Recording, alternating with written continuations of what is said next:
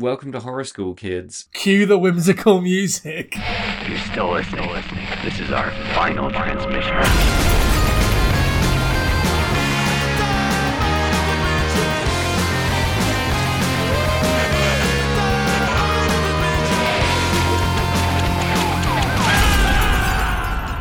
We're here. We're here, Jamie. How you doing? I'm not too bad, Sam. How are you? Whoa, hanging in there. Talking about Hatchet today, right? Jiminy Crickets, what a movie. Had you seen Hatchet before? No! Another astonishing blow from below the belt. No, I hadn't seen this movie before. How the heck and the hootenanny did you come across it? So Hatchet was one of those low-budget slasher films that just kind of broke through into the mainstream, or not even the mainstream, but like the horror fandom. Mm-hmm. It was everywhere for a period of time. Before they made it, there was all this like buzz, this film Hatchet. They released like a teaser trailer that they had knocked together to try and get some funding.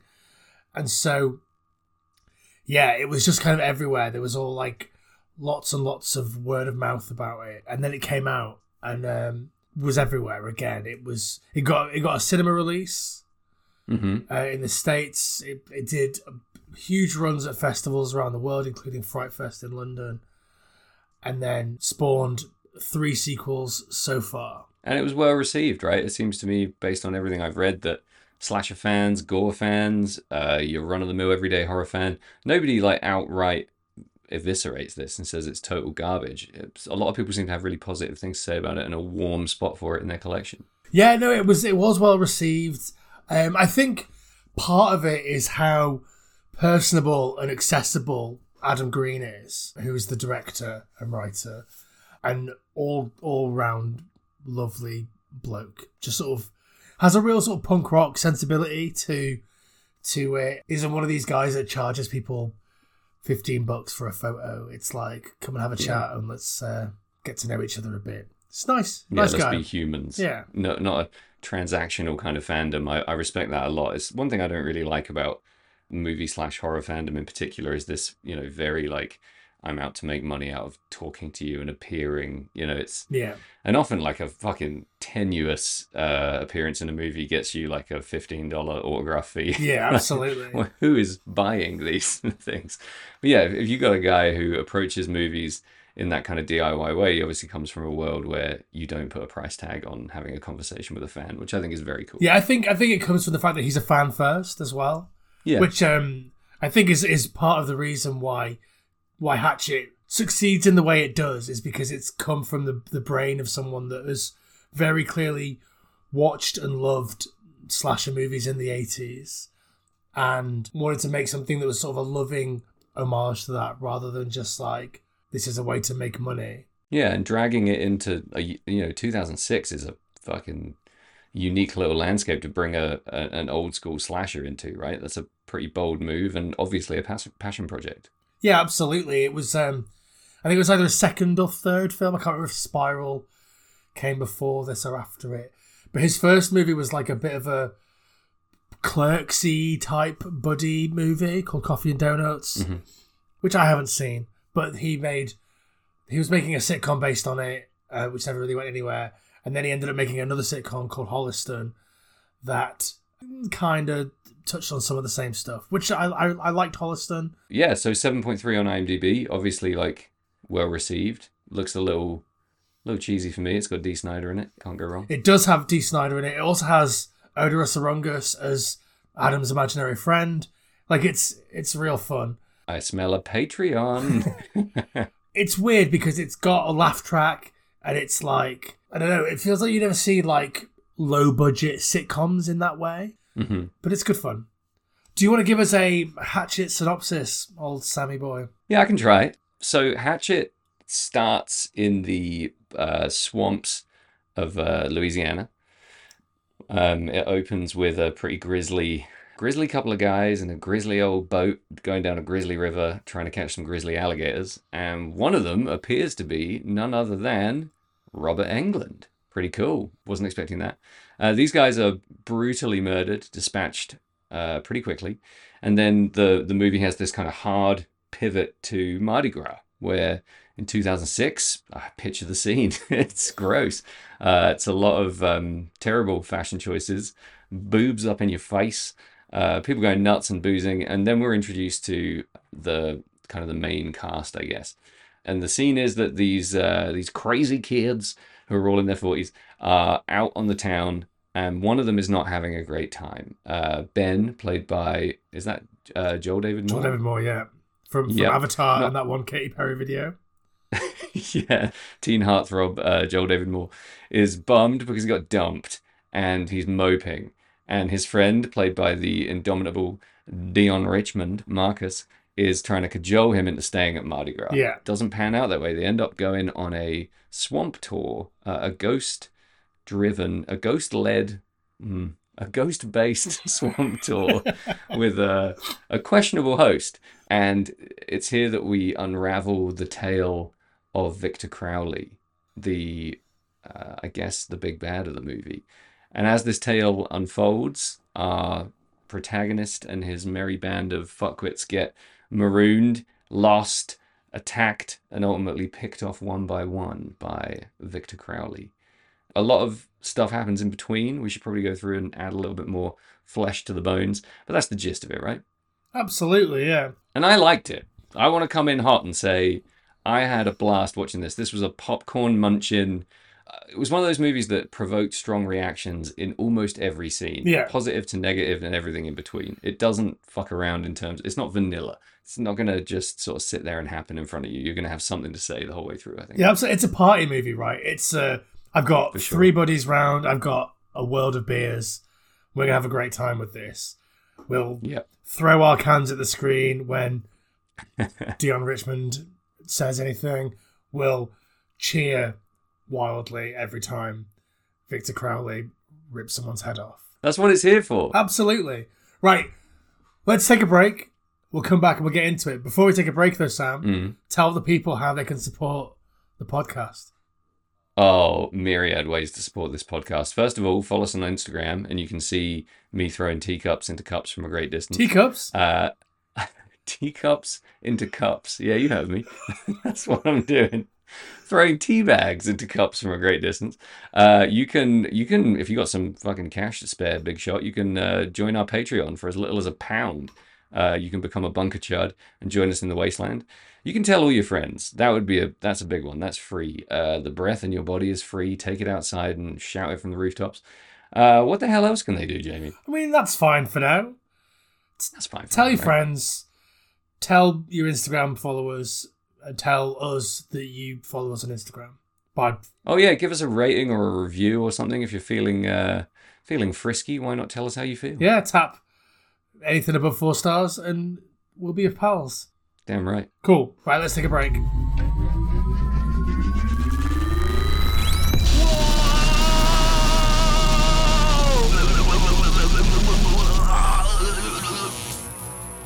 Whoa, holy shit. I guess that's why they call it Phantom Power. Jamie, an album whose artwork I hate, but whose music I love. Can you guess it? Back to the Party by Sam Russo. Pretty much, yeah. Fucking right. It's Better Whenever by Elway. Better Whenever. A superb album. I used to think this album was underrated, and then I looked at how much people listen to it, and it turns out it's not underrated at all. People absolutely fucking love it. 2015, a Red Scare release. You ever heard this record? I don't know if I have, you know. I dabbled in Elway. Yeah. I want to say it was pre-2015.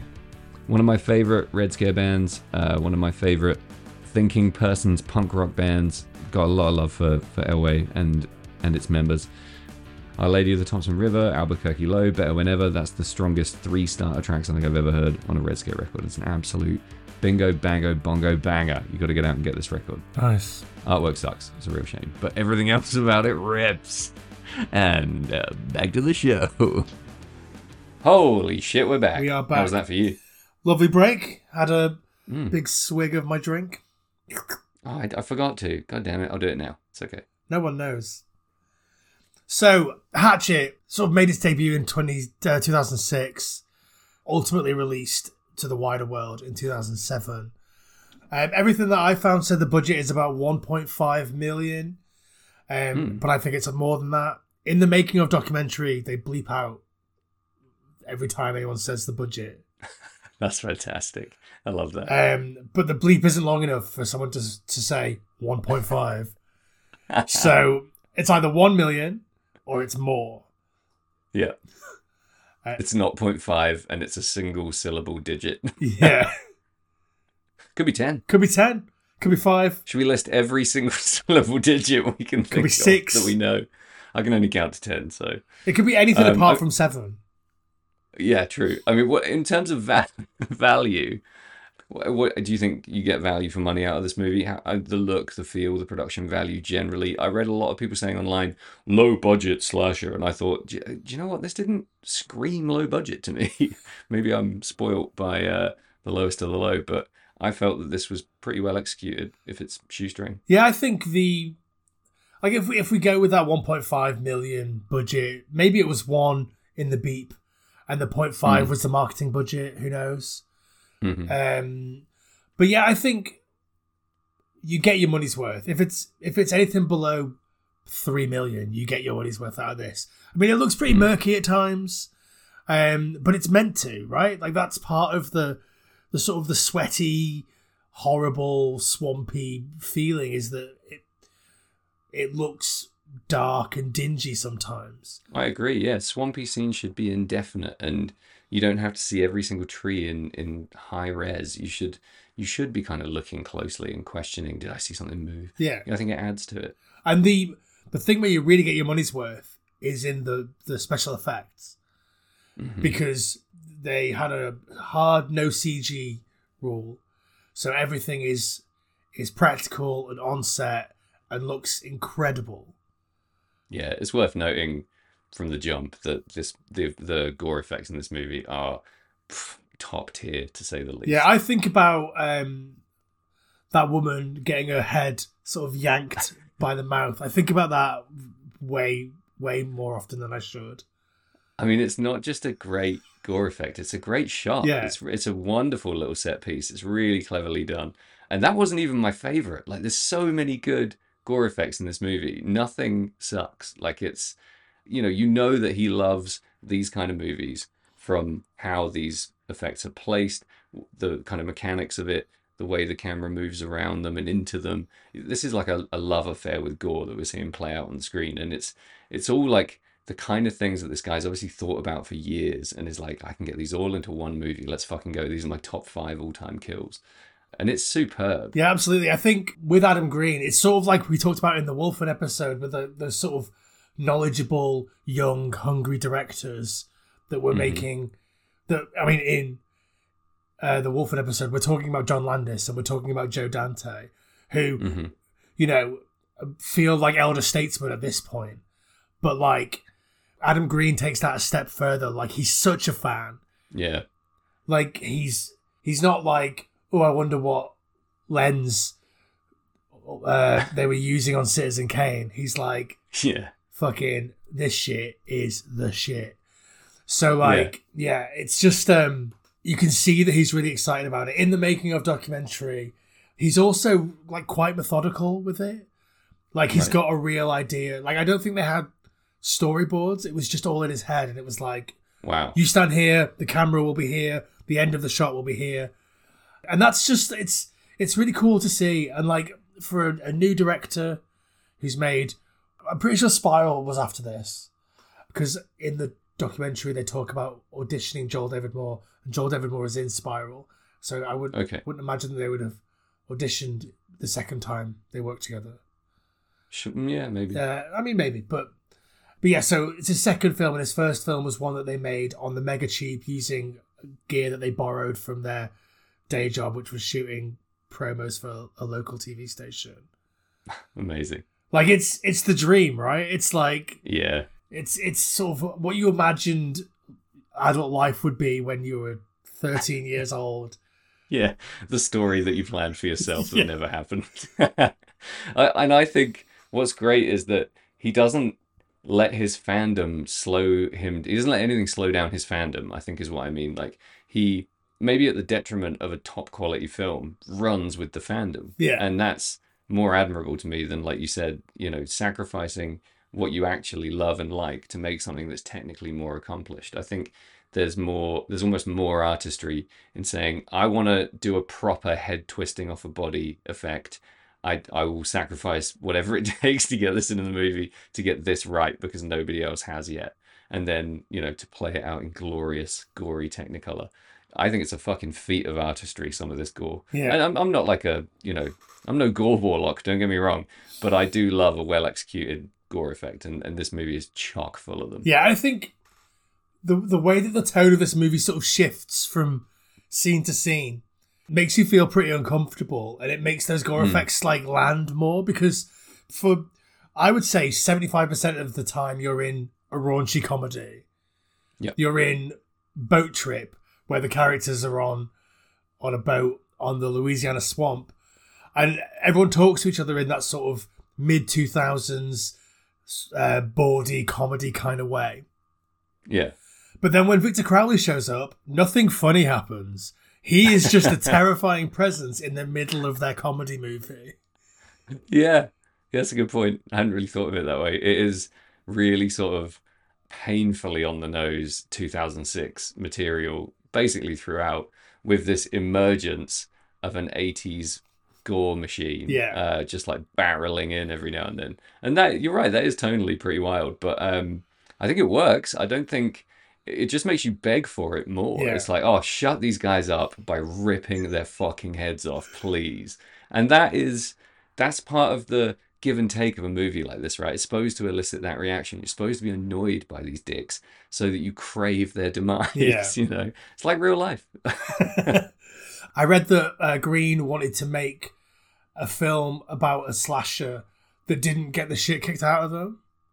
Right. Which is cool.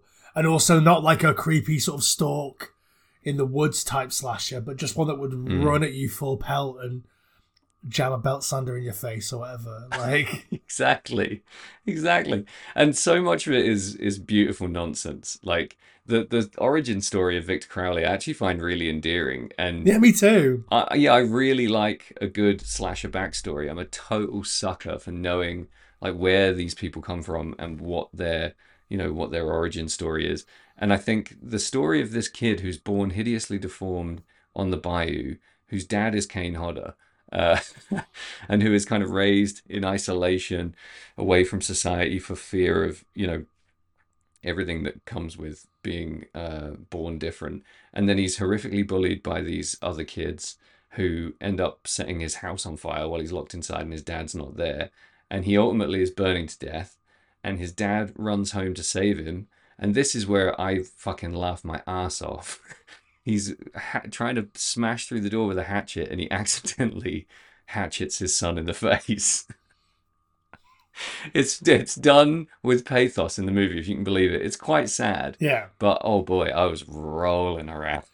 I love it. The idea of Kane Hodder just jamming a hatchet into his deformed child's face and killing him is too good for words. I loved it. I think the urban legend element of this, the Victor Crowley bit, feels really lived in. Like it feels like, and I think it's based on, very loosely based on an urban legend that Adam Green learned about when he was at camp, when he was like in his 8 or something.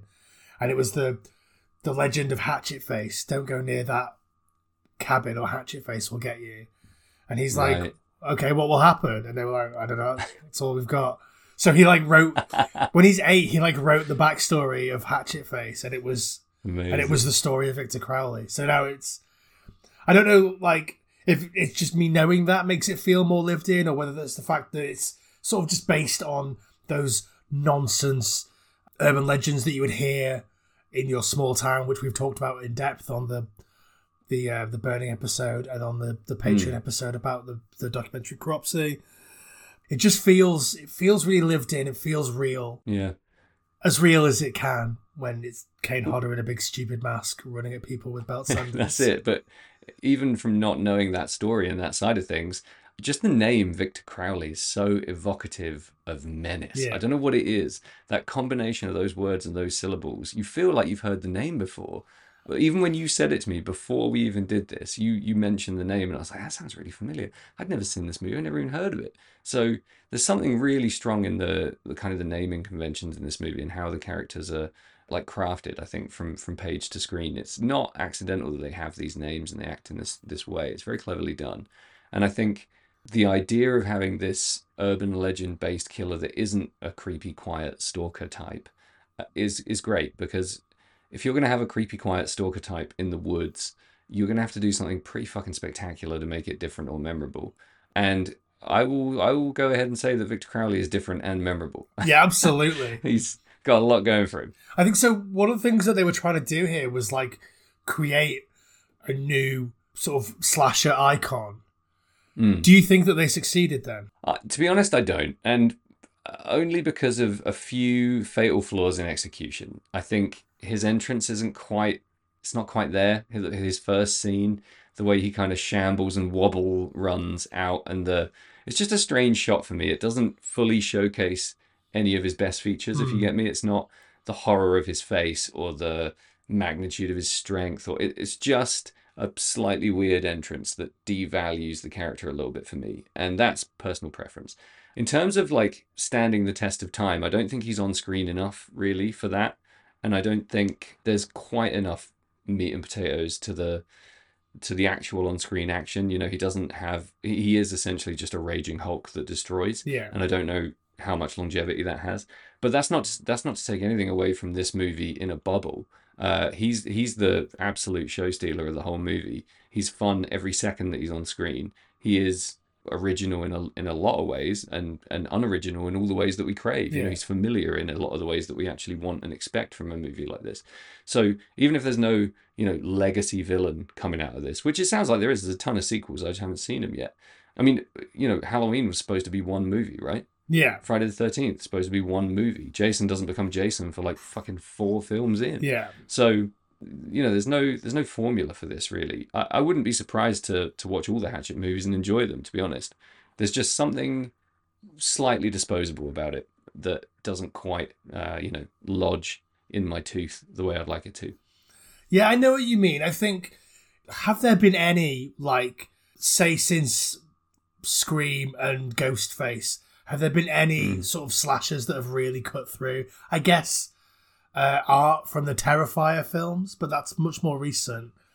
Like, yeah. I feel like no one has cut through from the year 2000 until, like I say, Art from Terrifier. And Art from Terrifier, I don't know if I'm just in a circle that knows and cares, or whether that's actually cut through to the mainstream. You could say the modern iteration of Pennywise, the Skarsgård Pennywise, possibly. Yeah, true. Yeah, I guess the way that you figure out whether something is cut through is that you look at normie dickheads Halloween costumes.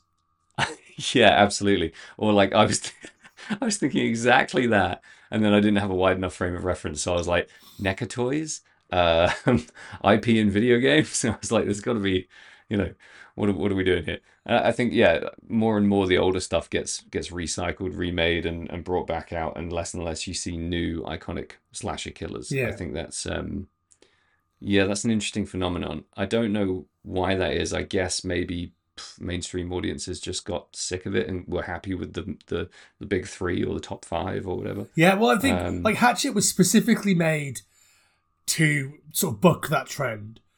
And like whether it succeeds or not, it's definitely a noble goal. Oh god, yeah. When it was released in America, I think the tagline is something like, "It's not a sequel, it's not a remake, and it's not based on a Japanese film," or something like that. That's amazing. That's so good. So like they're setting their stall out pretty early, and I think a lot of people were really ready for that. A lot of people were really ready for. I mean, whatever. Like Jason X is great. I love Jason X, no argument. The remakes, some of the remakes that came out in the mid 2000s are perfectly fine. But like, and all those Japanese films, almost every single one of them is a smasher. Yep. And like, I guess we were in a position where DVDs meant that you could license stuff from America a lot more easily than home video for whatever reason. Or you could post a DVD through the post and it would get somewhere, Whereas if you tried to post a VHS to the post, fucking good luck, mate. Good luck, like, A, having the right fucking size letterbox. Yeah. B, it not being shattered to shit by the time it gets there. C, good luck it not being nicked. Like, there was a massive thing with, like, posties nicking every VHS that came through because it was supposed to be, like, the craziest porn on earth. Like, only VHS coming in the mail was porn. And this is a weird market, right? 2006 is DVD frenzy. Yeah. Everyone's going absolutely insane about DVDs at this point. The movie releases are all changing. Like the cinema format is all up in the air. Nobody really knows where the industry's going for the next 10 years. And you're right, like, to create a cult buzz, it's something that you can relatively easily achieve with a movie like this, I think, because if you're clever and you push it in exactly the right way and say, this is a new killer, this is a new story, but it's going to give you everything you love from the slasher genre, and it's going to be perfect for your party. You're smashing it. Like, you're doing all the things you want to do to the max. Yeah. There was a lot of films in the 2000s that were throwbacky or even original classic feeling slasher type films that just maybe didn't cut through or weren't marketed like that, so didn't feel like that. Like, you've got your Wrong Turns and your Cabin Fevers and your House of a Thousand Corpses. Mm-hmm. But even like stuff that no one was watching, like the Killjoy series or Monster Man or Satan's Little Helper. Mm-hmm. Even to a lesser extent, the Ginger Dead Man, which is, stupid. But like, these are all like slashers that are trying to develop new slasher type villains, and they're playing with those classic slasher tropes and trying to do something that feels modern. Obviously, it's the 2000s, so now it looks like the most dated shit on earth. It's weird how stuff from like 2002 feels more dated than stuff from 1981, but. Isn't that completely insane? I don't know if that's generational, like maybe if people in other generations feel the same. But when I watch anything with those like warpy, slidey, jarring, juddery cuts that all look like that fucking advert against, digital piracy in a movie, I have just hide my face and cringe. But I can deal with like everything from the 80s, Yeah. I don't know why. It's so like maybe it's because the 80s stuff feels familiar to us because we grew up on it. Yeah, it gets a pass maybe more than... I don't know, though, because this is the period of time that we're a little bit after, maybe, but coming of age is that sort of window, right? So maybe everything's awkward and painful and weird in that whole period of our lives, and therefore it all just hurts. I don't know. Well, 2006, I don't know, man. It's kind of late. I was 21 in 2006. Like, this is exactly who this movie is marketing at. Yeah, that's a very good point. And it hit, right? I mean, how old were you when you saw it, did you say? I think I was a bit later. So it came out 2007. I think I probably grabbed it on DVD, maybe 2008, 2009. Yeah. I don't know if the comedy ever landed for me. No, there's so much promise. There's so many bits that are like, fuck, if you just done it a beat later, or if you just hadn't shown that one thing, it would have hung on perfectly. I mean, any of the comedy work, do you think? Any of it tickle the old funny bone? I laughed out loud when Victor Crowley coughed blood into Joel Devenmore's face. So good. You wonder if he even knew that was coming when that happened. Yeah. His dying gasp is just this like gout of blood straight into his face after like a 10-second pause. It's really well done. What they do is they do the early noughties thing of fucking up every joke by overboiling it. They always add the unnecessary extra line. They always add the unnecessary visual cue after they've already sold the joke verbally. It's a comic fucking claptrap. There's one really good bit where you find out that Ben has overpaid for the boat trip, and the price was already annoying him, and he overpays for it, and then he finds out that the other girl paid less, and he sells it with a look. And then later on, he brings it up again, and he's like, I want to know why I paid $40. And you're just like, fuck, if you just hadn't have said that, the look would have been hilarious. Yeah. But he ruins it. And, I mean, Marcus, played by Dion Richmond, I think is really funny. I think he's great in a lot of stuff in terms of, like, his approach to comedy. But he's just fed a load of bullshit lines in this movie, and I think he struggles with the material a bit. He is funny in this movie, but he's not off the leash funny like you've seen him in some other movies. I feel like I've only seen him in Not Another Teen Movie. Right. And this is ostensibly the same performance. Yeah. I mean, if you want to talk about a career of typecasting, I mean, he is very similar in a lot of movies. And I saw him in he's in Scream 3 as Tyson Of Fox. course, yeah. I seem to remember him being in some genuinely good stuff. It's not coming to mind right now. It's not exactly a ringing endorsement. National Lampoon's Van Wilder. Oh, is he in Van pretty good, Wilder? pretty good in Van Wilder. There's a movie called Trippin' that he's pretty good in from '99. Yeah, I guess that's kind of it. But a staple in the Cosby Show. So there's that. I like the guy. He cracks me up in a lot of stuff. He just you can almost see it in his face. He's like, "Fuck, do I really have to say this?" And then he does, and it kind of sucks. So in the making of documentary, his tone and cadence and way of speaking is exactly how it is on screen. Yeah. So, like, I mean, to me, it feels really unnatural and jarring. But, like, I guess that's just what it's like. So, Yeah. maybe you don't be an actor. But, He should do stand-up. He's got one of the most infectious smiles that I've ever seen in a human. Like, every time he smiles on screen, you're like, yeah, there it is. Give me more of that. He's fucking adorable. And I like him in the role of, like, party animal bummed out friend who's trying to bust his body out of his shell. There's just not quite enough chemistry between the two of them for me. Yeah. You've got this absolute lanky beanpole, mopey, sloppy, kind of hunchy guy, and an absolute firecracker in Dion Richmond. I think if you amp them up, both of them, a little bit more, then you'd get more of that, fire on screen. But what you get is a slightly muted friendship of sort of based on moping and one-liners. If it was just amplified a little bit more, you'd have so much more. You definitely don't really buy them as friends. Not massively, no, to be honest. I don't think you buy any of them as friends. So you see his little friend group in the beginning. Yeah. Which is, I think it's like one of the ADs is the really sick, drunk guy. And then Adam Green is the guy that's like, stop moping about Melissa or whatever. Yeah, a fucking bunch of douche canoes. Like, there's no one likable in that gang. Yeah. But like, also but why not try and make us believe in this friendship? Even if it's short-lived? I guess because it doesn't matter, because it's like, you're going to get your arms ripped off, you're going to get your guts ripped out. See you later, mate. Yeah, but it's like fucking, what have we talked about a million times? Yes, the prevailing wisdom is that you have to care about the characters to root for them or even at the other end of the spectrum to want them to die. But more than that, I think you have to be emotionally invested in their action on screen, not just their ending.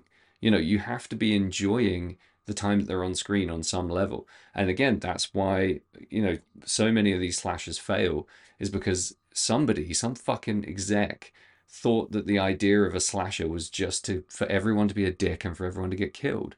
And that's like assuming your audience is all psychopaths, like that's why The Burning is so amazing, because you kind of want everyone to live and you love everyone in that movie.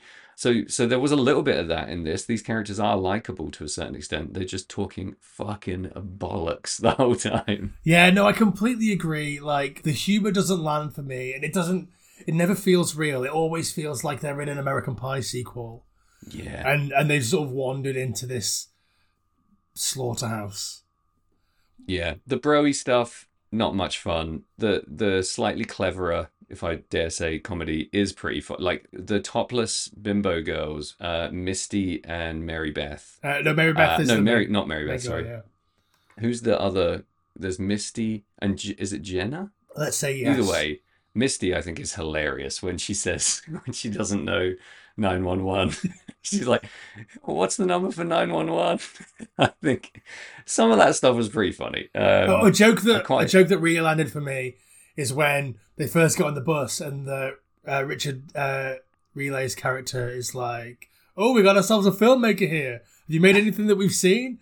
And he's like, and fucking Bill Murray's brother is like, you ever seen Bayou Beavers? And he's like, yes. And his wife's like, no. And he's like, no.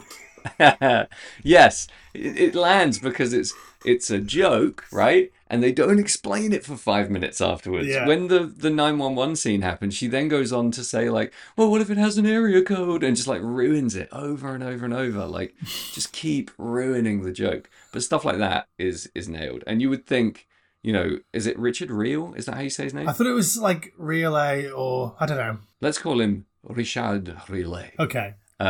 I think a dude like that knows where a comedy beat is, and he knows where to put his fucking foot and say the line, and he probably just said, that joke ends there. Like, it wouldn't surprise me if there was a few moments where the cast had to be like, this isn't funny unless we do this. Otherwise, they're all just fucking puppets saying bad jokes the whole movie. Yeah. What do you think of Joel Murray as Shapiro and more generally? Superb. Absolutely fucking superb. He's like you say, he's like Bill Murray, Dan Aykroyd hybrid guy. Yeah. He's just a total hoot from start to finish. I love the idea of the character as well. So fucking dumb. Like a marketing guy who pretends to be a movie producer to film topless chicks at Mardi Gras. Yeah, love him. It's great. Love his death. Love his life. I think he's a very strong presence in this movie. What do you think? I mean, I'm a big fan.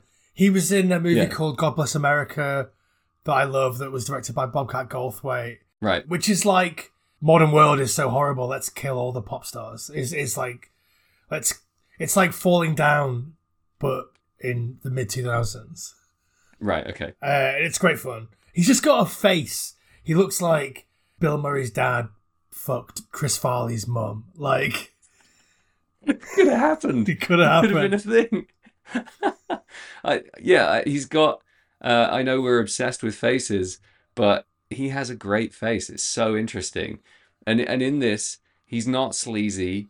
He's kind of cowardly. I mean, he is sleazy, but he doesn't over egg the sleaze. Yeah. He could have got this so wrong. Do you know what I mean? This on paper, I bet this looked like a fucking nightmare role. But he brings a touch of believability, a touch of class, and I think he's funny in this. Yeah. I think he kind of carries some of those more light-hearted scenes.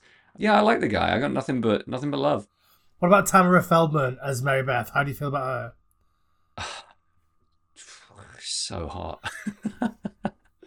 Sorry, I'm trying not to objectify the performers in this movie, but I was distracted from the performance for a serious chunk. I think she fucking nails it. She's like so She's good. great.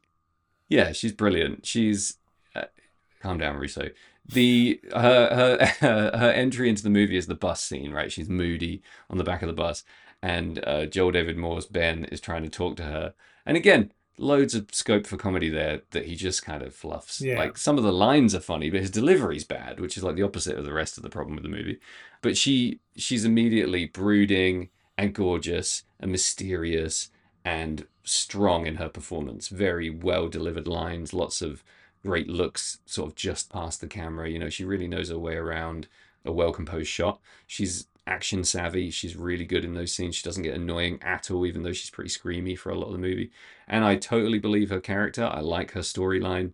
Yeah, I think she's pretty outstanding. Probably the best performance in the movie, in my opinion. I think she's from the other movie that they're making. Do you know what I mean? Like, there's the American Pie boat trip movie that's happening here, and then there's the Victor Crowley slasher movie that's happening over there.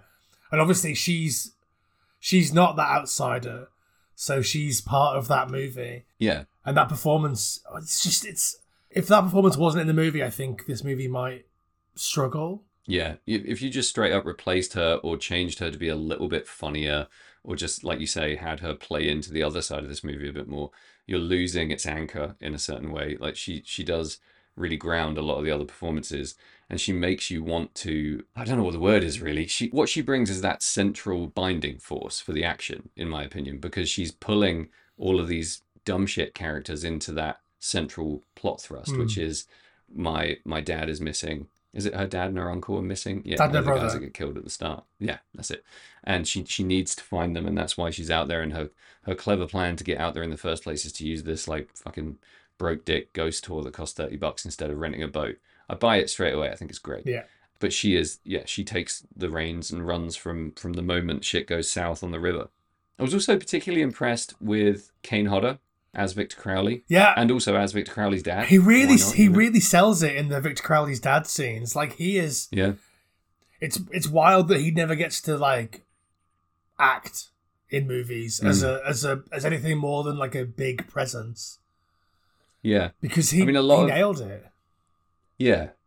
I mean, Friday the 13th fandom is a weird, murky place sometimes, and people genuinely worship or despise Kane Hodder, I think, in a lot of those circles. And the worship side, sometimes they'll just say things that are completely untrue, like, Kane Hodder's acting with his eyes is phenomenal. And you're like, no, it's not, because it's behind a mask, and he's just looking around. So he gets a lot of undue credit in some areas, but oh boy, like his stunt work's incredible. Yeah. His general physicality beyond like, oh, the wistful look in his, don't give me that. He is a great performer, and I think he obviously has acting chops. I mean, you've seen Jason Goes to Hell, right? He's a like a Marine or a guard or something in that, and he knows how to deliver a line. He's a confident actor when he's out of a million layers of prosthetics. Yeah. And yeah, I've never seen him fuck up. The guy's an absolute juggernaut. Did you know that he was originally in talks to play Freddy Krueger? Yeah. And he was supposed to do the big Friday the 13th remake. I mean, there's so many, like, he was nearly this stories about guys like Kane Hodder, and, it's total imagination fuel.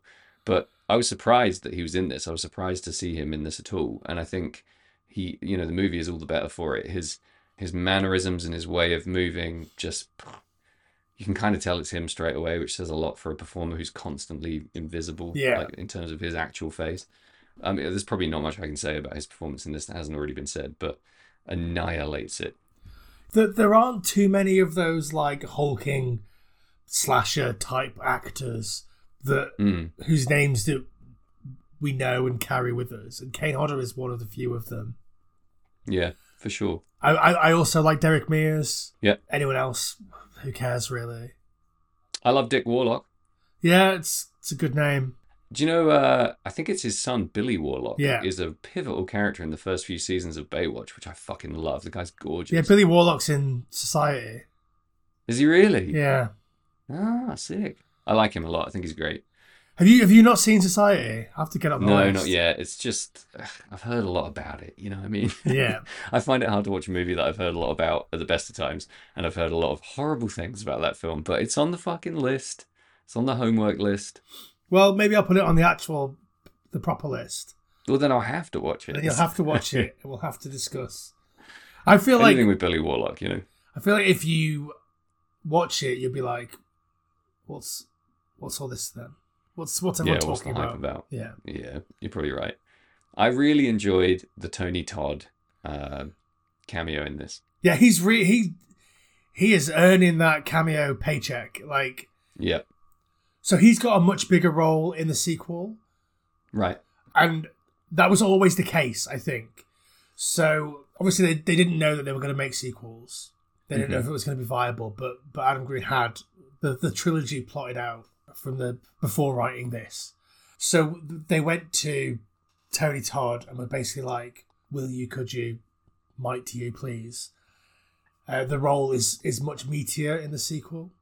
Right. But I think here, the cameo stuff in this movie, the Robert Englund and the Tony Todd stuff, it's before that was literally fucking everywhere. Yeah. Like, other movies before this would make reference to the characters, like in Scream, where they reference Freddy Krueger and stuff. I think that, again, goes back to the kind of fan that Adam Green is, where it's like, I don't care if you know who this person is, I just want to hang around with them for a few hours. Yeah. Which, that's probably how I would be too. But absolutely. But you're right, this is right at that turn of, the weird little mini game that is cameos, where inviting people that you respect into movies for a cameo is way more the thing that's happening than, we need all these like legacy characters in to tick all the nostalgia boxes. It's more about paying tribute to your heroes than it is about, conjuring some weird whist about some, movie that was never good in the first place. Like, and these are well placed, well executed. It's kind of like Ragman cameos. You got genuine rock stars doing bits. Yeah. Not as well, but still, for the same reasons, I guarantee. Yeah, absolutely. I think, obviously, Robert Englund is most well known for Freddy Krueger and for the Nightmare on Elm Street films. But, I think the reference here is he was in a movie called Eaten Alive. Oh, yeah. That Toby Hooper directed in the 70s. Yeah. Where he gets eaten by an alligator. or a crocodile. So there you go. Can't remember. And he says the immortal line that Tarantino later stole, "My name's Buck and I'm here to fuck." Yeah. Reference to that, I think, is what they're going for. It's pretty great. I mean, how do you feel about this? Is this me being completely fucked in the head, or is this a problem? Almost definitely. The movie's called Hatchet. Yeah. It's a fucking axe. Yeah. Yeah, I'm sorry. Hate to be that guy. Why wouldn't you just have it be a hatchet? Because there was a hatchet in the beginning, right? In the hatchet. Is it a to hatchet the that face. Kane Hodder hatchets in with? I mean, I don't know, but let's say yes. Interesting. Well, yeah, sure. All right. I mean, it gets a pass because axes are fucking cooler than hatchets. Yeah. And you can't call a movie Axe. Be like the fucking deodorant. Yeah, true. Did you know that, speaking of hatchets, that Kane Hodder is a big juggalo? Shut the fuck up. He's got, yeah, I think he's got Are you like a serious? special, like personalized Hatchet Man, like logo guy. Wow. Like, right on. Yeah, That fits. That's great. That explains the goatee, maybe. yeah. A lot of juggalos rocking that goatee. I mean, I like the Insane Clown Posse, so I wouldn't argue with him about it, but I bet few other people would either. Listen, of all the groups on Earth to attack, the Insane Clown Posse and the Juggalos are near the bottom of my list. Yeah. Leave them the fuck alone. They're having a good time. Leave them be. I've sort of fallen out with ICP ever since they dropped that, "Oh, we're secretly Christians, it's all Christian stuff." So Yeah, that's hard to swallow, but pretty funny. yeah. As an outsider, that's pretty hilarious. I don't buy it because, do you know Yeah. what? While they were singing songs like, what's it called? Fucking Halls of Illusions, which is like, yeah, okay. This is about bad people getting their comeuppance. You're also writing songs like fucking Cotton Candy. It's about eating pussy. Right. Which is a phrase that I don't even like saying. Do you know what I mean? The phrase eating pussy, it just feels horrible. It's awful. Why is it eating? Nobody's eating anything. Nothing's getting eaten. Yeah. Calm down, dude. If you're eating it, you're going too far. I like, there's a bit in the book that I'm reading at the moment that you recommended, the drive-in, where one of the characters at the beginning has eat pussy on one arm tattooed and then kick ass on the other. And that's maybe where Wheeler Walker Jr. got the title for eating pussy and kicking ass. That great line at the end. Eating pussy, sucking dick, and kicking ass. This is a tangent. This is a tangent. So anyway, eating pussy. So I read a review that compares Hatchet to an Itchy and Scratchy cartoon. Yep. It's cartoonish for sure. Yeah. It's part of why I love it. It's such a silly goose time. It's not scary. Do you know what I mean? It's surprising and it has shock moments. There's some slightly eerie bits, but for the most part you're just fucking howling. Like, it's a good old time from start to finish. Even the shit jokes just somehow play into the charm a little bit. Yeah, I completely agree. Like, I don't find them funny, but I don't hate that they're there. Yeah. Let's go through some of the violent bits and just sort of talk. Yeah, let's through have a it. good old gorgasm. Do you want to go chronologically or do you want to just... Yeah, let's go chronologically because, I mean, the first one's pretty boring, but when the guy gets his spine ripped out, he screams, "It hurts!" Like, It hurts. Okay, mate, does it hurt? Are you sure? I'm such a huge fan of that kind of crap. Like in Friday the 13th, where what's his name? The brother's getting killed in the basement, and he's screaming, "He's killing me!" That's one of my favorite deaths ever. Just like dialogue during death scenes. Oh fuck, I'm in. That might be my next top 5. That's fantastic. Yeah, I think the only time it's allowed is in Day of the Dead, where it's like, choke on that. Choke on him, yeah. If you've got like a proper last words, fuck you style death, then yeah, that works big time. Yeah. I like this death scene. It's like, it looks like some kind of weird like fleshy plunger is going in and out of his back, just ripping chunks of spine out. I thought that was great. Yeah. And then next it's Richard Reel, who gets hacked up with an axe, not a hatchet. I'm going controversial. My fave. Really? Yep. Not just because it's Richard Reel, but because it comes out of nowhere and you don't expect this level of gore at this point. You expect him to get his throat slashed in that horrible, shitty way we've seen a million times. And instead, he gets his fucking shoulder just repeatedly hacked at and chopped until half of his torso, including an arm and a head, is just pulled off and thrown to one side. There's buckets of blood splashing up trees. He's screaming in his like absolutely adorable voice the whole time. You don't want him to die. He's already been alligator bit. And it's just, it ticks all my boxes. It's so over the top and it's so out of nowhere. It's not the best gore effect in the movie by a mile, but it's my favorite death. I think it's fucking great. What did you think when you first saw it? Like I think I completely agree on all counts, but it's immediately upstaged by the mouth rip. Of course. I mean, that's like all time. I'm giggling just thinking about it. Like, it's gore classic. It's so incredible. It's what you used to do with your T-Rex toy when you were a kid. That's exactly what it is, right? Yeah, like I think so. Like you're already like out of your comfort zone because the Richard Reel stuff is like, oh shit, didn't see this coming. Obviously, we know it's a slasher film, but like I didn't see him immediately getting slashed. We were expecting more of a stalky, slashy, hiding in the woods, always 20 feet behind sort of vibe. You're completely right, yep. But then, so you get that and you're like, fuck, that was violent.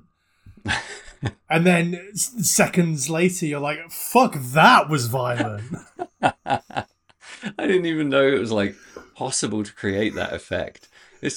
Plus, you forget it's a little old lady. Yeah. She's just like a middle-aged Midwestern woman, and he just fully like over the top of her head, fish hooks the roof of her mouth, grabs in the bottom jaw, and just fucking opens her up.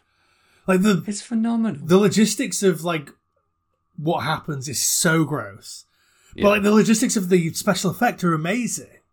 Yeah, the spin shot around the body, so you don't see. So you see her real head and the hands, and then you never see the dummy head. Right, that's what's great. You don't get that split second where you're like, fucking hell, that's a bad piece of crap dummy. You just start to see the rip.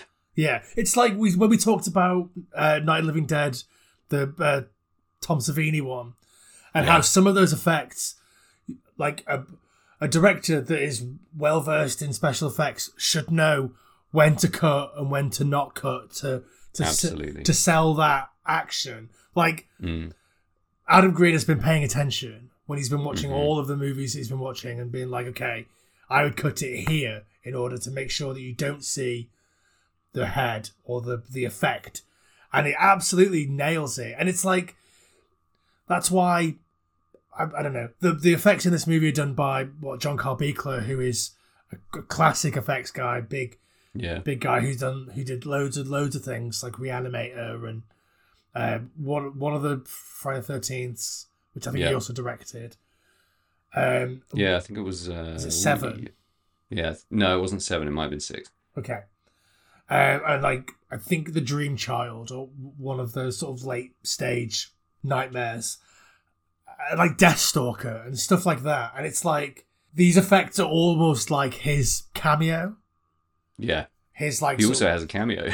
Well, he does also have a cameo as the hick on the little boat.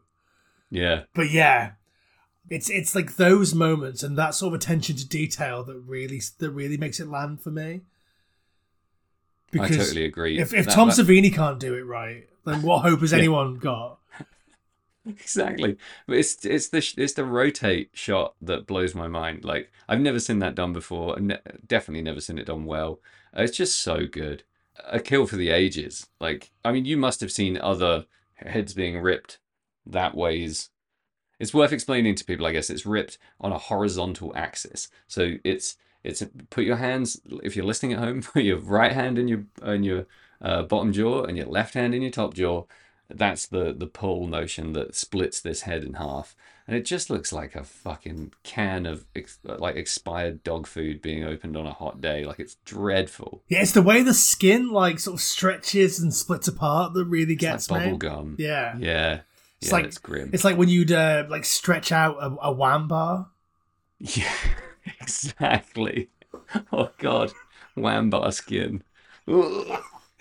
Yeah, it's great. I mean, have you seen that kill executed before? Does that spring to mind in any way? Is there one of those in the saw in the saws somewhere in the saws? Oh, where the machine flips it open. Yeah. Yeah, not as cool. Nobody's topping this, I don't think. No, there's something about the tactile nature of it, and it's somebody doing it. Like anyone, oh yeah, it would be horrible to jump into a wood chipper, but it would be much more horrible to be slowly bashed out with a butcher's knife until you're the same amount of pieces. Do you know what I mean? Absolutely. There's something about the tactile nature of it, the fact that someone's physically doing that rather than it just being a machine. Yeah.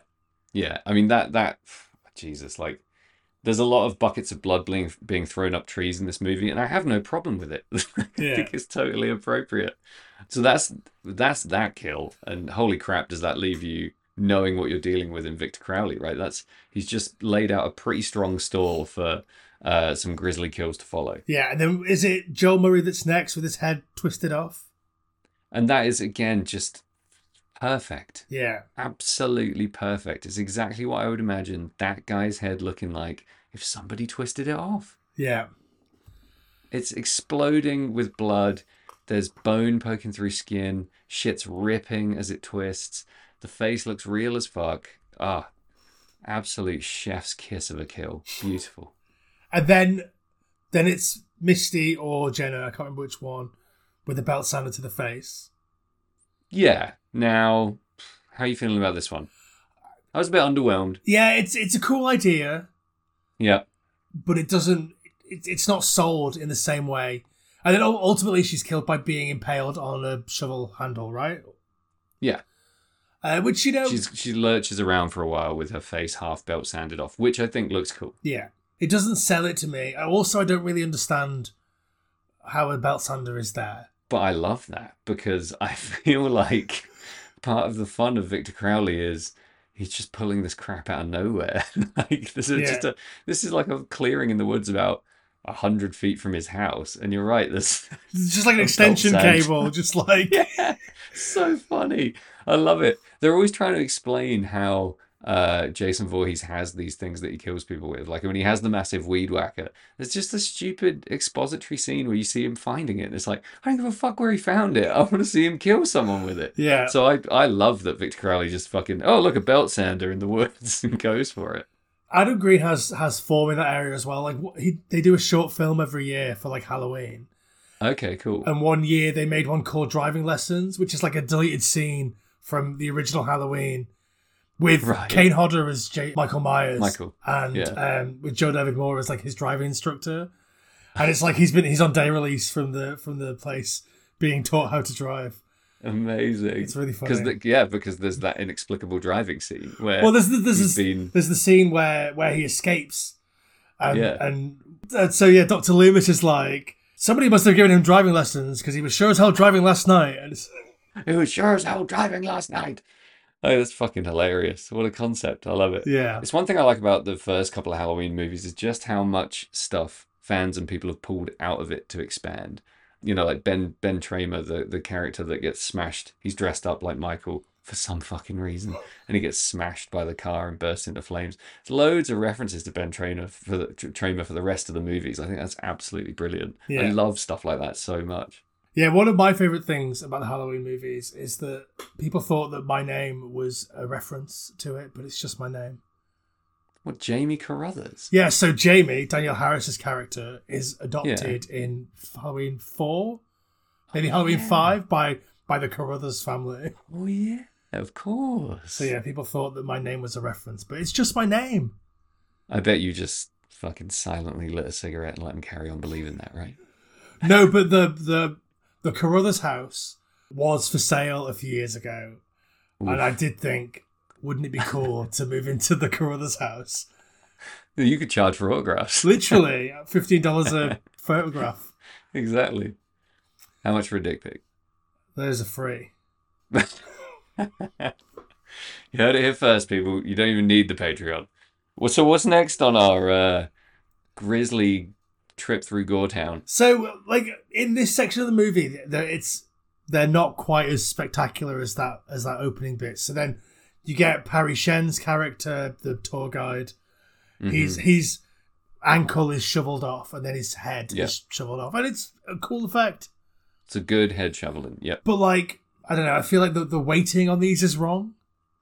I don't. Do you set your stall out? It's hard to set your stall out so strong, and then sort of inch back. Like, do you think we should have ramped up with some of these like less good kills or less insane kills?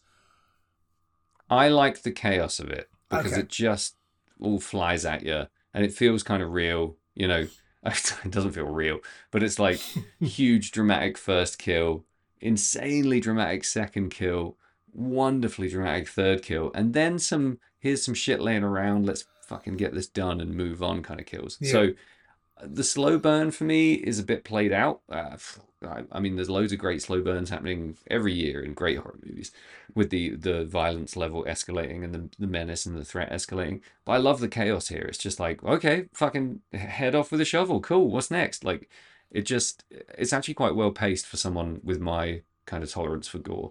I can't be just drenched in it the entire time like Nicolas Cage driving along in a car. I need it to be. I need it to be a little bit more measured, and I think it works for me in that way. Yeah. Well, the next kill is off screen. That's the blonde woman. Oh yeah, okay, yeah. She gets it. She gets her organs or her extremities. They get thrown at Dion Richmond, right? Oh, I completely forgot this kill. Sorry, I don't have it in my notes. You don't see the kill, so like it's not. Okay. It doesn't technically count, but you see some of her bits.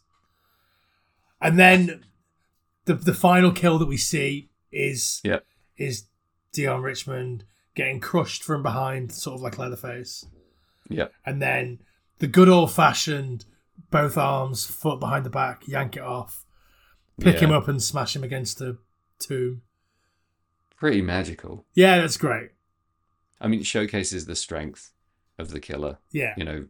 Really powerful stuff. And you kind of want it by that point. You kind of want to see him go, and he goes. He definitely does. Any one of those things would have been a something that they would consider a successful kill in a Friday the 13th sequel. Like, just crush him, he's dead, cool, move on. Or the arms and the foot, yank his arms off, like, okay, yeah, that. Or pick him up and smash him against a tomb. It's not a tomb, is it? What's it called? Mausoleum. Right. Like, any of those things individually would have been a perfectly fine kill. So the fact that you get all three of them in a row to the same person, it's great. Exactly. And speaking of Friday the 13th, I owe you an apology because he did do the special effects in part 7. There you go. And they are my favorite, visual effects out of all the Friday the 13th movies. I absolutely love that movie, and I love the visual effects. I love the Jason of part 7, the new blood. Yeah. Yep. So you had that from the beginning.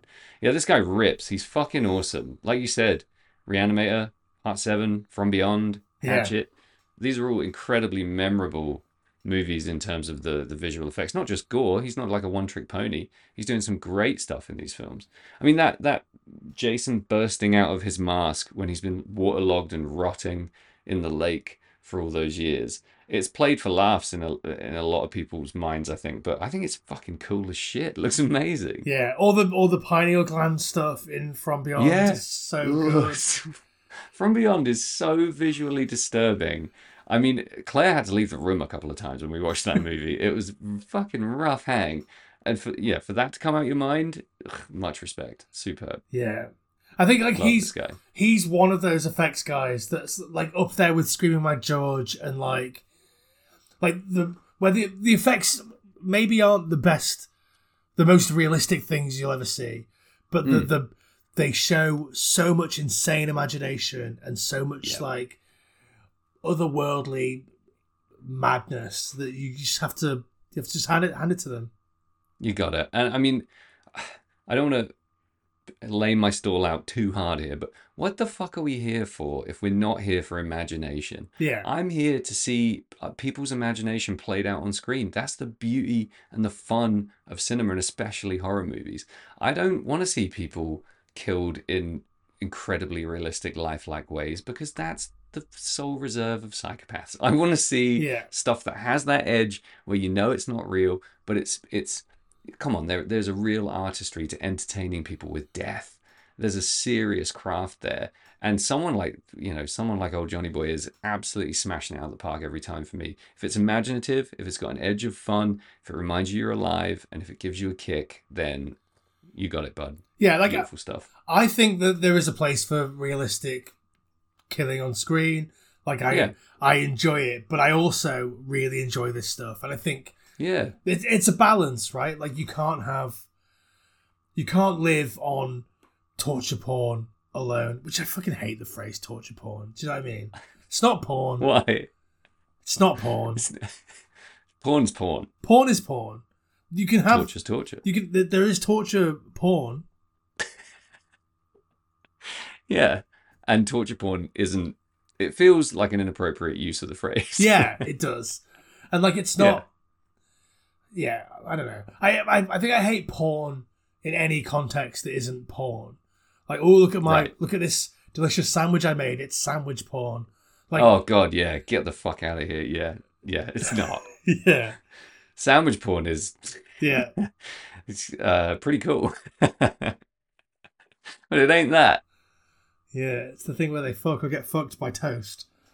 Yeah, I completely agree. It's in live, laugh, love territory for me. It's like, oh, I've had 2 glasses of wine. This is something porn. Like, shut the fuck up, man. Leave porn alone. Yeah. Okay. Keep porn out of your bottomless brunch. Yeah, gore porn is not a thing and shouldn't really be a thing. Well, no, all right. I don't know what I'm trying to say here. What I'm trying to say is there was some pretty decent gore porn that was actual porn. Right. Around this time, so around the time that I guess the phrase torture porn came about, they were making some like genuine horror porn films. There was one called Dawn of the Dead that was a zombie film. It was a lot of people getting fucked by zombies. Oy, oy, oy. But like after they fucked, they ate them. It was intense.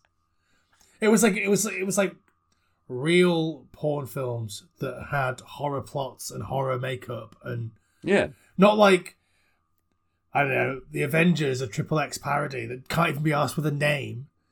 Yeah, that's silly. Yeah, I like porn parodies, but I don't necessarily like the sound of zombie porn. No, well, there was Joanna Angel made a couple. There was one called Dawn of the Head. Dawn of the Head. That's so good. I mean, that's what I mean about creativity and imagination. Whatever you're doing, do it with creativity and imagination, and it will resonate. Whether you're making Dawn of the Head or Hatchet, like, have some fucking fun and take some risks. That's what I think real audiences respect the most. Yeah. Not all that other crap. And like, I'll tell you what, this wine is really good. This is wine porn. Oh. It's not actually. It's pretty average. But yeah, like I'm pretty sure that's exactly what Adam Green set out to do, is to be like, I want to make a film that's fun, that's horrible and violent, but in a fun way, because we don't see an awful lot of that anymore. The fact is that we did, even in 2005 when they were shooting this. It's just not as many of them had cut through to the mainstream.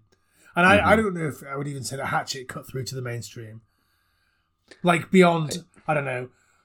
If you think of it in terms of like, do you know the band Eagles? They were on like Kimmel or something. Nobody's ever heard of or seen them again outside of the UK DIY sort of post-punk scene.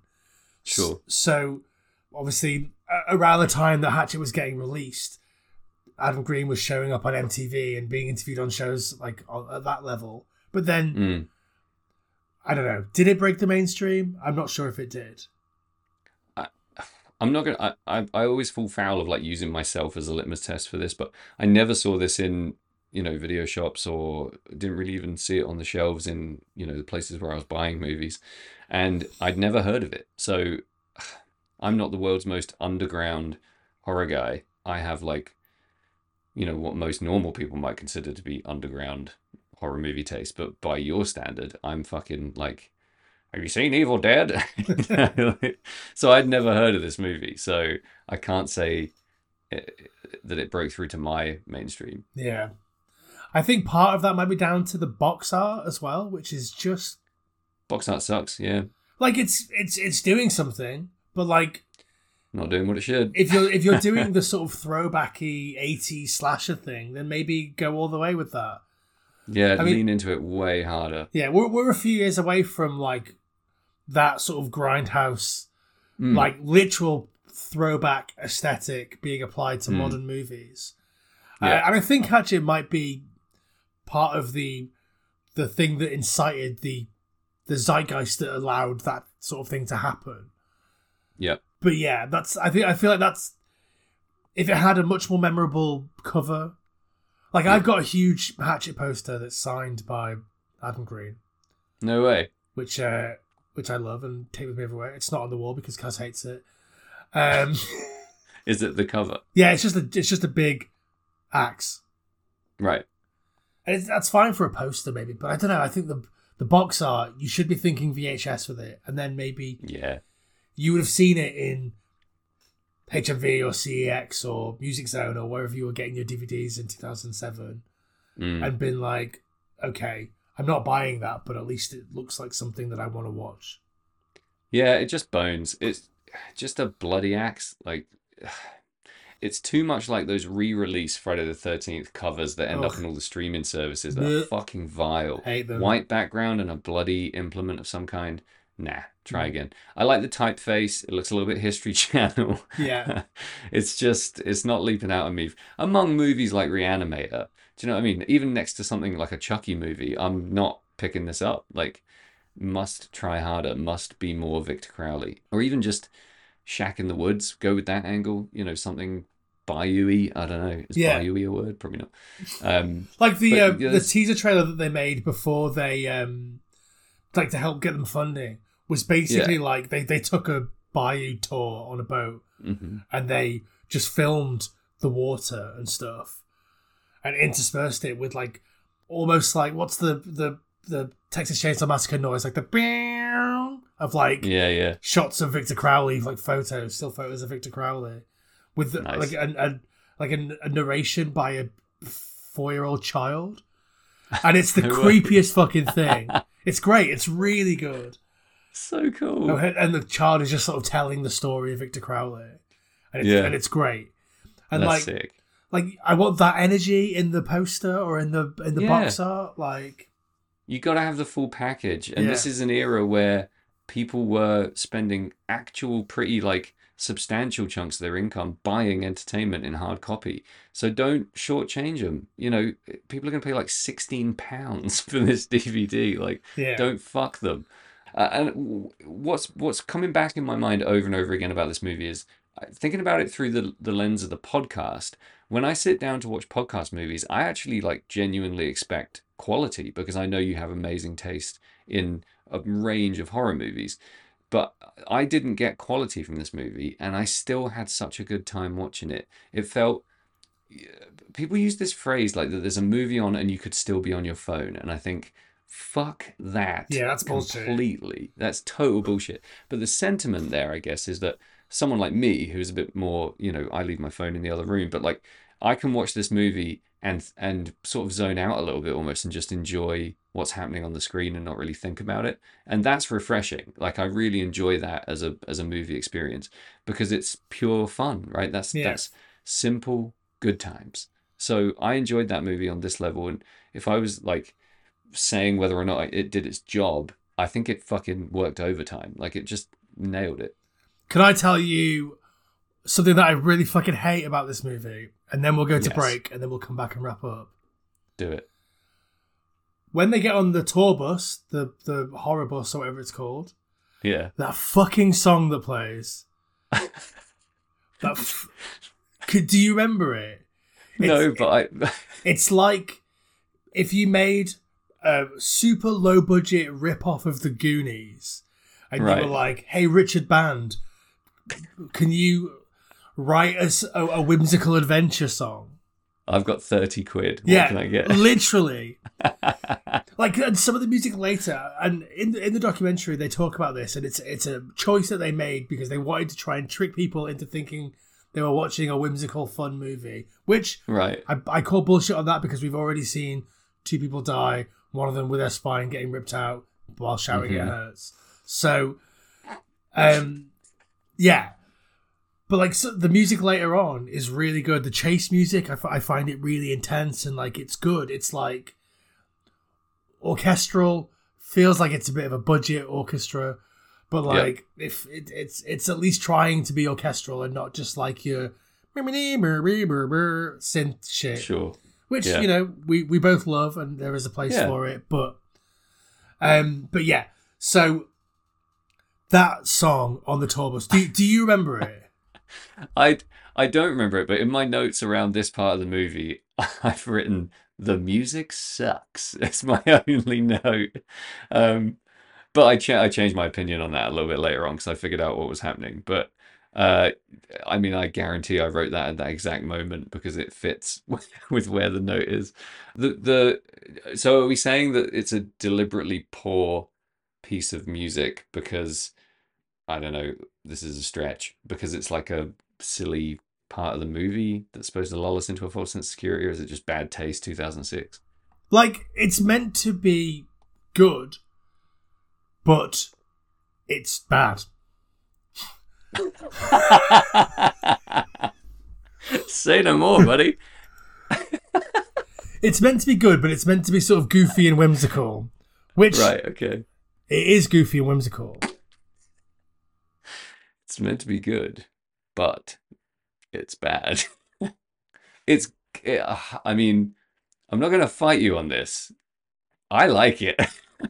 It's very silly. It just sounds to me like the sort of... I went through a real big phase of watching like super low budget like kid movies from the mid 2000s because so many of them were directed by like fucking Jim Wynorski or like Fred Olen Ray or whatever. And like seeing a movie where you know how much the director wants to shove a pair of tits in your face and isn't allowed because the movie's for kids.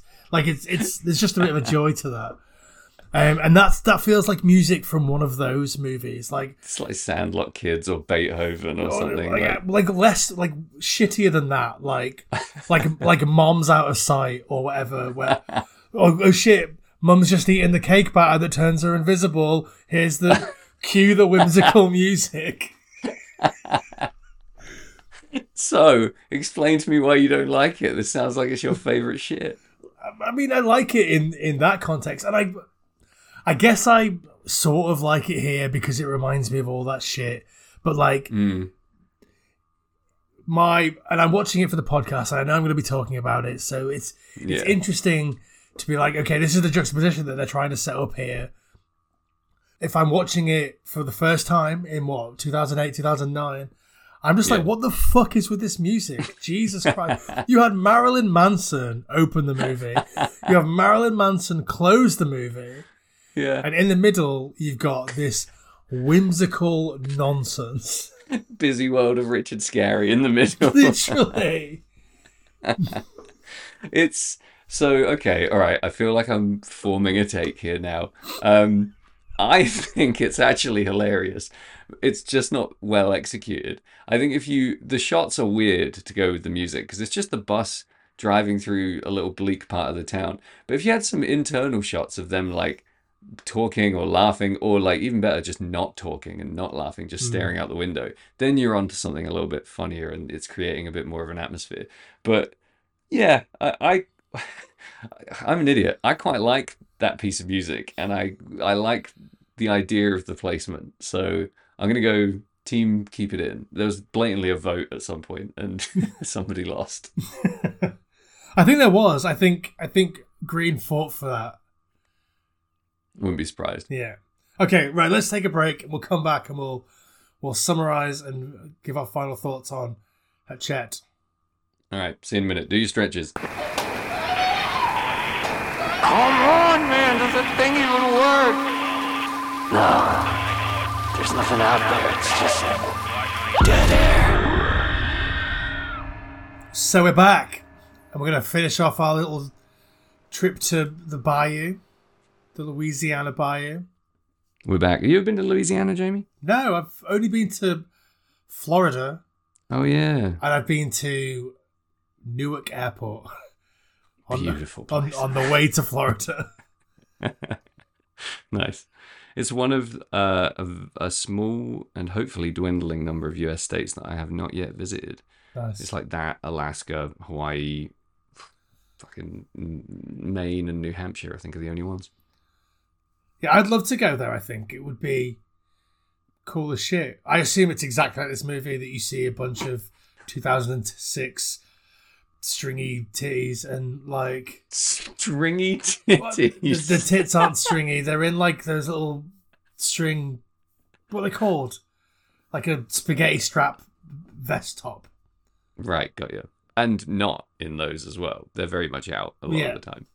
Hell of a lot of boobs in this movie. We need to, small side note, chock full of boobos. Yeah. I feel like it's set in Louisiana and New Orleans and Mardi Gras specifically, just so there's an excuse to bang out a load of baps.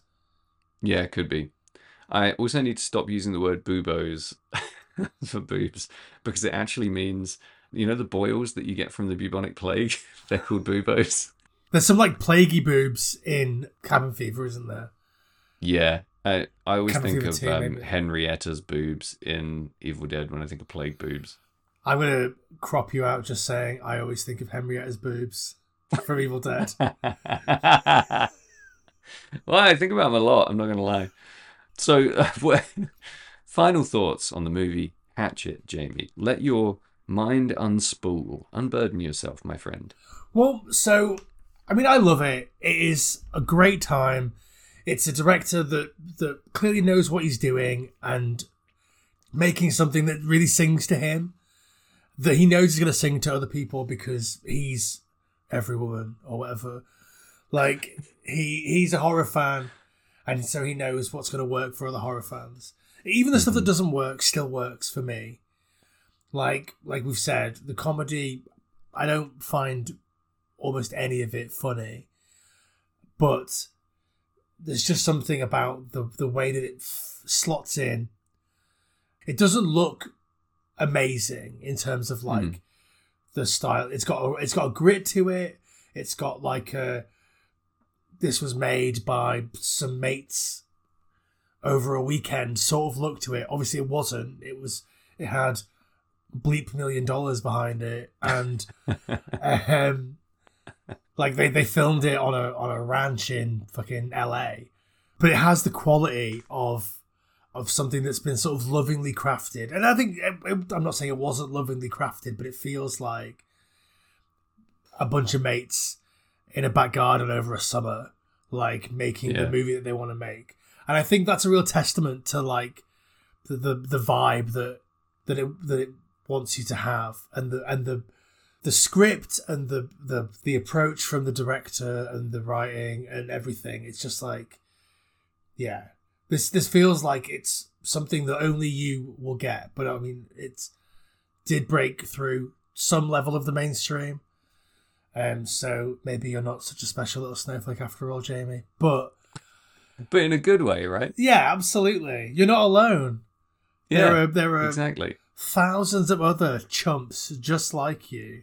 Some of them even chumpier, frankly. Yeah, I agree with absolutely everything you're saying. I think this is a wonderful piece of trash. It's undeniable, which is almost annoying because there's so much about it that shouldn't work and that kind of doesn't work, but you're still rooting for it the whole way through. It feels like a real underdog movie. It feels like it comes from a place of pure love of stuff that you love, and therefore you love it. And it's super simple, but it's very well executed. I think it looks like $1 million.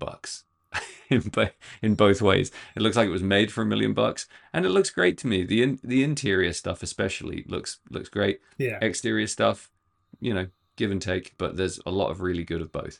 If I was going to be really, really hypercritical of the movie, I still wouldn't have an enormous amount to say that I haven't already said. It's just that some of the humor isn't really my cup of tea. Yeah. I think the gore is transcendently wonderful. Yeah. We get a great cast.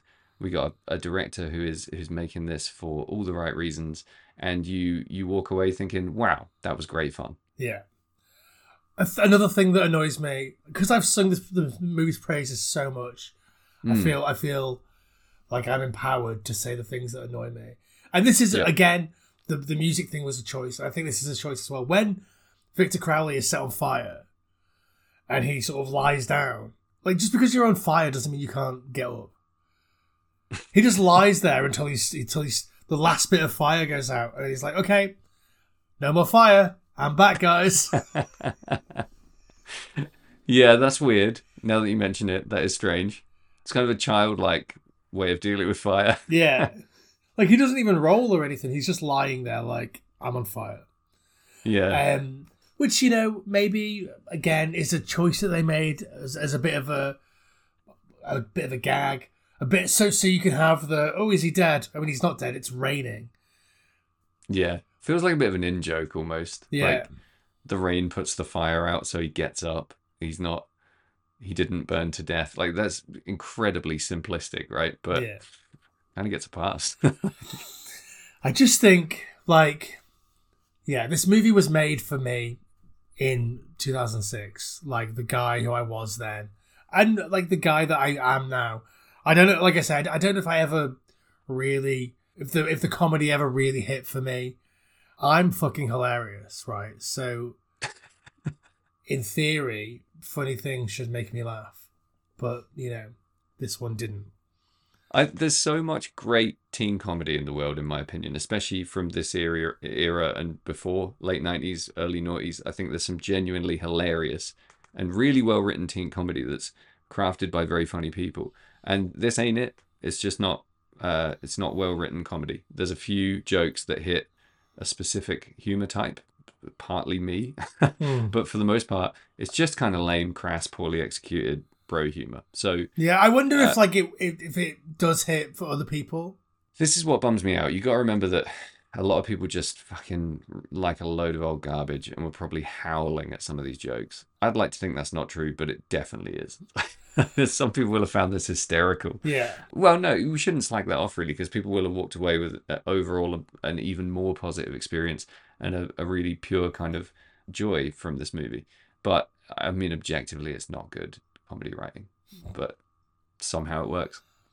Have you watched any of the more recent Kevin Smith movies?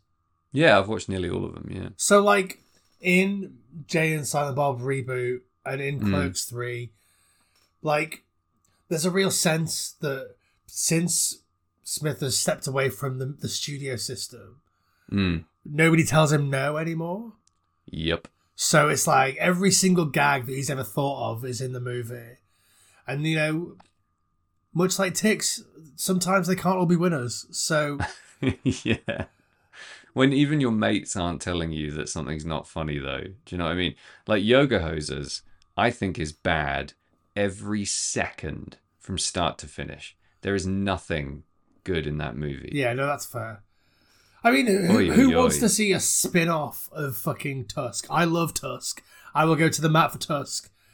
I love 7 Tusk. days out of 7. What I like about the origins of those movies is that I was listening to the podcast at the time, and when they were coming up with all the just baked and saying whatever they could think at the time, saying dumb ideas for movies out loud, and I thought, wow, that would actually be really funny. But Yoga Hosers, oof, fucking what a miss! It might be the worst film I've ever seen. I mean, I've seen worse, but only because some people shouldn't be allowed to make films, and they are. Yeah. It's even worse because Neil it's Kevin Breen. Smith, maybe. Yeah. It took me 4 tries to get through that movie. 4. I don't think I've actually seen it. Oh, God, dude, it fucking sucks. So bad.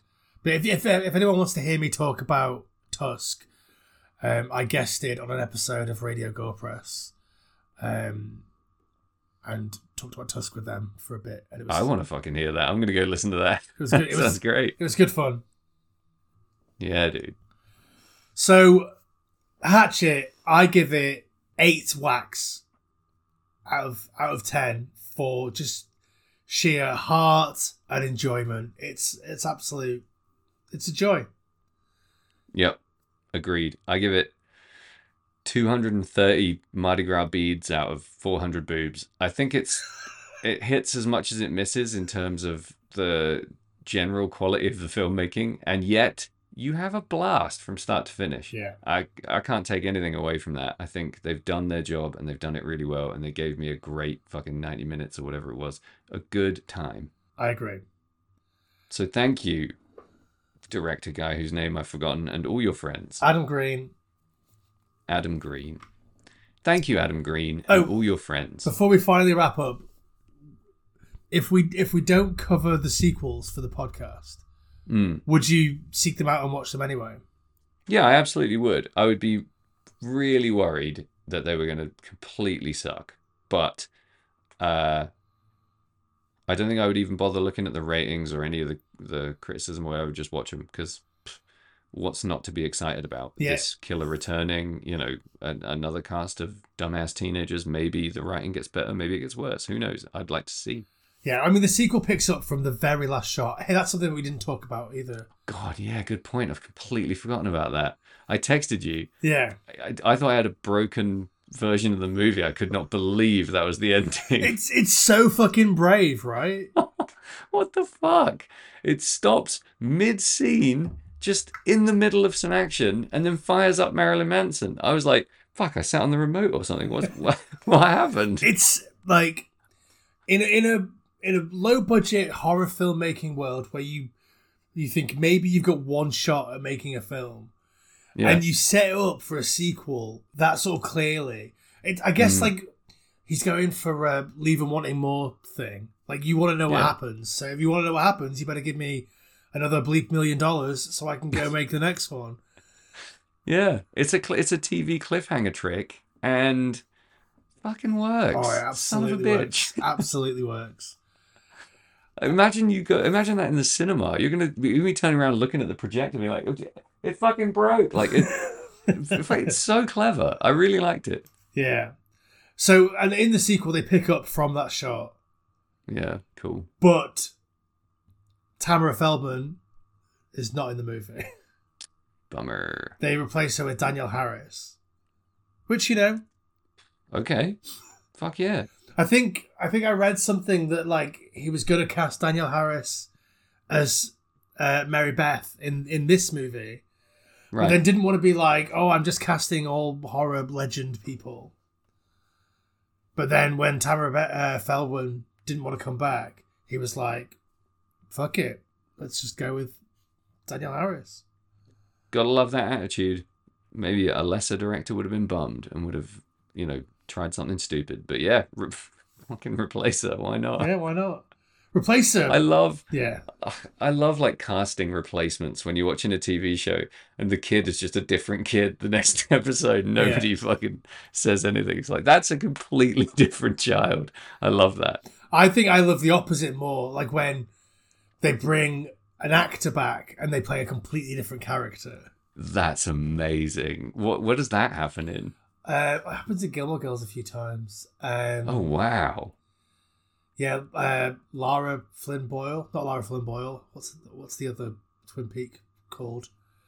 Audrey. Lara Bin Loyal. Audrey Horn. That's the character's name. Audrey. Yeah, I know Audrey. Wouldn't know the actress's name. What's the fucking name? Don't know. But she, plays two characters. Whatever. But...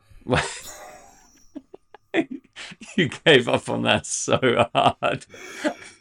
I can feel myself editing it out as I'm speaking. Brilliant. Anyway, back to the show. Great ending, great movie, great time, good chat. Yeah, risky party time. Love it. Yeah, like you said, it conjures those images of you renting it, sitting around with a bunch of people, people talking over it, shouting, having fun. I kind of miss being able to throw things at the TV. My TV is too expensive to fuck with now. Yeah. But my old tube TV that I had when I was a kid, you could like body slam someone into it. You could like hurl things at it and it would just bounce off. It was awesome. When I was a kid, we found like an old like CRT TV in like a clearing in the woods near our house. God knows what it was doing there. And we hit it with so many bricks and it took so long for it to smash. Yeah, and I used to like fire all my toy guns at the screen and stuff, like throw Action Man at it and shit. Yeah, if I press the remote too hard, my TV falls off the wall. So mine is literally made of glass. Yeah, like it's so thin I could like break it over my knee. I'm not going to be fucking throwing anything at it. So if you want to see Sam break his TV over his knee, How many patrons will it take for you to smash a TV over your knee? Fuck it. One more good one. Yeah, one more good value patron. Yep. Get in there. Bring it on. I'll do it for you. I love that we watched this movie together. I really enjoyed having it. Experiencing it and feeling like we were watching it together was great. Yeah. Because it is like a watch it with your buds or watch it with some people that you care about type movie. So highly recommend it for that, for sure. If people out there are still getting together and watching movies when this airs, despite, the slow capitulation of human existence, then do Hatchet. Get some buds together, do it, and let us know how much fun you had. Yeah, absolutely. And then follow us on Instagram at FT Horror Show. Drop us a review on whatever platform you're listening to this on. Sign up to the Patreon, and Sam will smash his TV over his knee. Can't wait. Thanks for that. And we'll see you next time, or we'll speak to you next time. You'll hear us next time. Bye. Bye.